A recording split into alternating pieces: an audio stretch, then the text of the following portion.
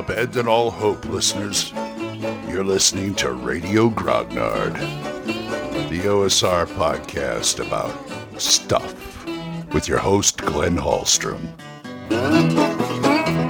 Hi, folks. Old Man Grognard here. Hope you have a good Monday.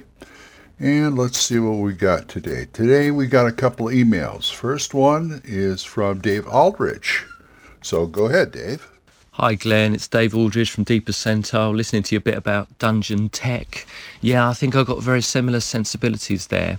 I like to call my campaigns often clockwork fantasy. And as soon as I get hold of a rule set, the first thing I start doing is thinking, okay, how are firearms going to work in this campaign? How can I work out some kind of gadgeteer class?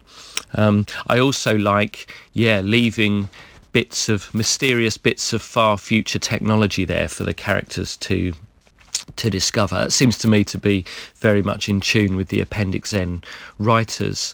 One place where I've found lots of guidance for doing that, of course, is in Monte Cook's Numenera, which is brimming with advice about how to incorporate all kinds of far future tech into a fantasy world, what language to use. So, enjoyed that. Thanks very much. Thank you much for that, Dave. I appreciate it. Yeah, that is a lot of fun.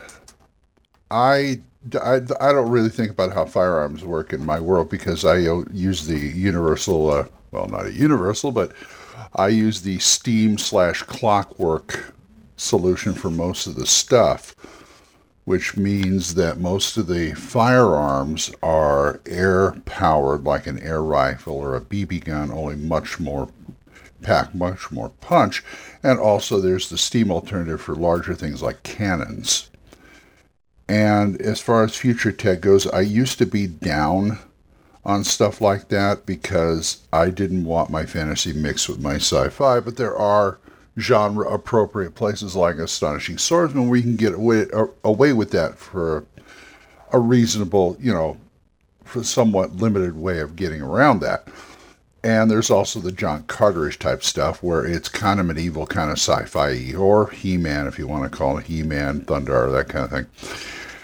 But ordinarily, my stance is if you can wrap it up in fantasy trappings and make it plausible in a magical world, I give it a pass. I really do.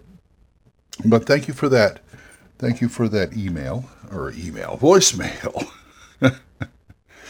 And now we have another one by John Allen Large of Red Dice Diaries. Go ahead, John. Hi, Glenn. It's John from Red Dice Diaries. Thanks very much for your episode on cantrips. Obviously, as you know, I'm very interested in the subject, and it was quite cool to hear the sort of potted history of cantrips throughout the various editions of D&D. Now, it seemed to me, and forgive me if I'm getting this wrong, that you were sort of advocating just sort of copy and pasting directly the mechanics for cantrips from D&D 5th edition, which I agree is one of the things they got right, into your OSR and various other games. Now, given the fact that the basic spells for OSR games and D&D 5th edition aren't really the same, I wondered, had you had any sort of problems with duplication of spell effects or other system problems bringing them across directly like that into your OSR games, or was it all fairly seamless? Anyway, thank you very much for the episode. Glenn, I look forward to your answer, and I'll catch you soon. Take care. Thanks again, John. Appreciate it, as always. I did go and read your blog post about this, comparing the Wizard's cantrips with the 5e, or rather, the Wizard's spells versus 5e cantrips. He was using Lamentations of the Flame Princess as a comparison, because that's the system he's using. But on the most part, how has it worked out? Well, I got to say, pretty well so far. The players enjoy it. The characters are not too outrageous, and they use them pretty much the way I use them. They use them just as enhancers. It really makes a wizard an effective wingman. It makes him an effective lancer in like side support to the heavy hitters, which is pretty much the way I think wizards should go. I mean, there's going to be points where they're going to take center. There are going to be parts where they're going to take center stage and they have to have a magical duel or do this or that and the other thing. But for the most part, wizards and warriors should work together as the wizard, and because the fighter is there as the team's heavy hitter. He's there to take point. He's there to do the main, he'd lead the main charge, where the wizard's going, okay, what can I do to support you in doing that, and maybe stop things that are coming at you from out of nowhere, or giving you more protection or something like that. And cantrips go a long way in doing that. And as far as mechanics go, I looked them over, and I don't see why I can't keep the 5e mechanics, because it's basically a simple advantage, disadvantage. And, you know, on my penchant for not using that, for using like pluses and minuses to your rolls, I can still do that. But as far as cantrips go, that's no problem. That's no problem right there. Yeah, because cantrips are supposed to be serve twofold in 5th edition. One, it's something that wizards do anyway, just throw out these little spells, and these little minor things can have an effect on battle, it can have an effect in role-playing, and it can have an effect on the game, period. And that's always nice flavor. And the other thing is to make the squishy wizard less squishy. And the way the cantrip, they've done a very, very good job in balancing this out as far as effectiveness goes.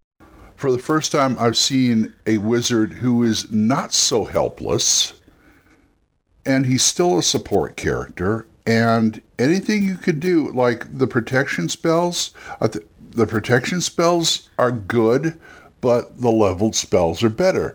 But those are the kind of things that get you through to the higher levels, because you need something to cover your back or something like that. Like you did, the protection spells are there to suck up a minor amount of damage.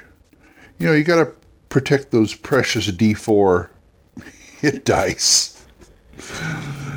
And that's the whole point. And other spells like Friends versus Charm Person, of course Charm Person is going to be more effective, but the added benefit of whoever's charmed doesn't know they were charmed necessarily. That's the biggest drawback to that friend spell. I can't think of any situation where I'd actually use that and feel good about it, if you know what I mean. If you're going to do a friend spell, if it's a one and done thing, you're never going to see this schmo again, you're never going to come to this town again, go ahead and cast it on that merchant or guard or whatever, just to buy yourself some time to get the heck out of there.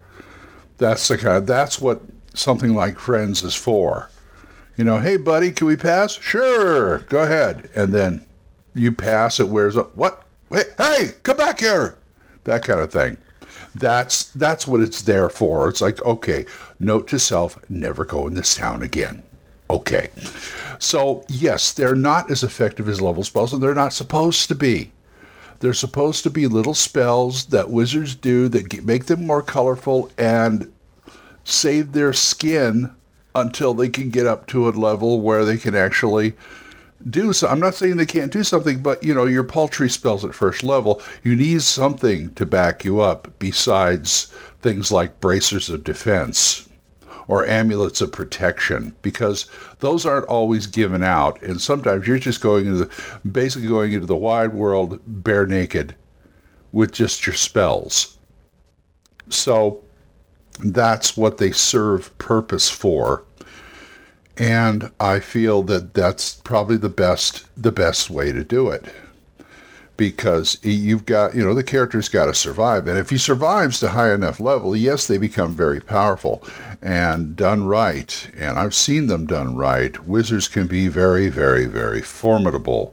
But as far as I'm concerned, no matter how high up they get, they still need the guy in the front with the axe or the sword to do the dirty work. I mean, even higher level wizards, they still have men-at-arms around them, or a henchman or something like that, and they send them out to do the dirty work.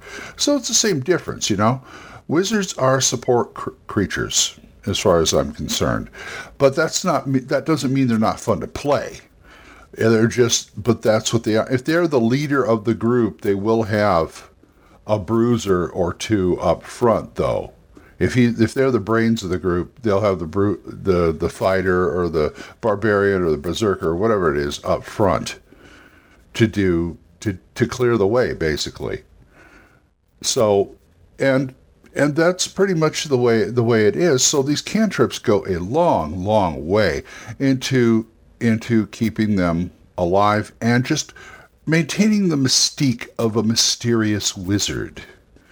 Now, a wizard doesn't have to play mysterious, but there's always the cantrips are the things that give them a little bit of an edge on people's, I don't know, not disbelief, but just, gives them the aura of somebody mysterious and sometimes an aura of someone not to be trifled with.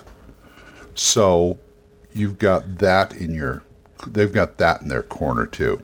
Anyway, all right, I've done a second show on cantrips, which is okay. Thank you very much, John, for that informative voicemail. And I'm going to go start my day. So if you want to talk more about this, you can write me at oldmangrognard@gmail.com, or you can send me a voicemail over at Anchor. And we are monetized, so as little as 99 cents a month, you can support this program, and I would thank you. Thank you again, Oliver, Gilbert, and Mark, for being my supporters. And Mark, there's also Mark C. Wallring's wonderful Yawning Owlbear podcast, which is a great podcast. Go listen to it. I like it. And also John Allen Large, Red Dice Diaries. Red Dice Diaries is always a good listen. And there is a Kickstarter, Dungeons and Delvers Red Book out there. Go ahead, check that out. It's a really good, nice, simple system that I think most people would enjoy. So it's on Kickstarter, kickstarter.com. So, okay, folks, until I see you next time, keep the dice warm, and I'll talk to you later. Bye-bye. Questions? Comments? Send them to oldmangrognard@gmail.com. We'll see you next time when Radio Grognard is on the air.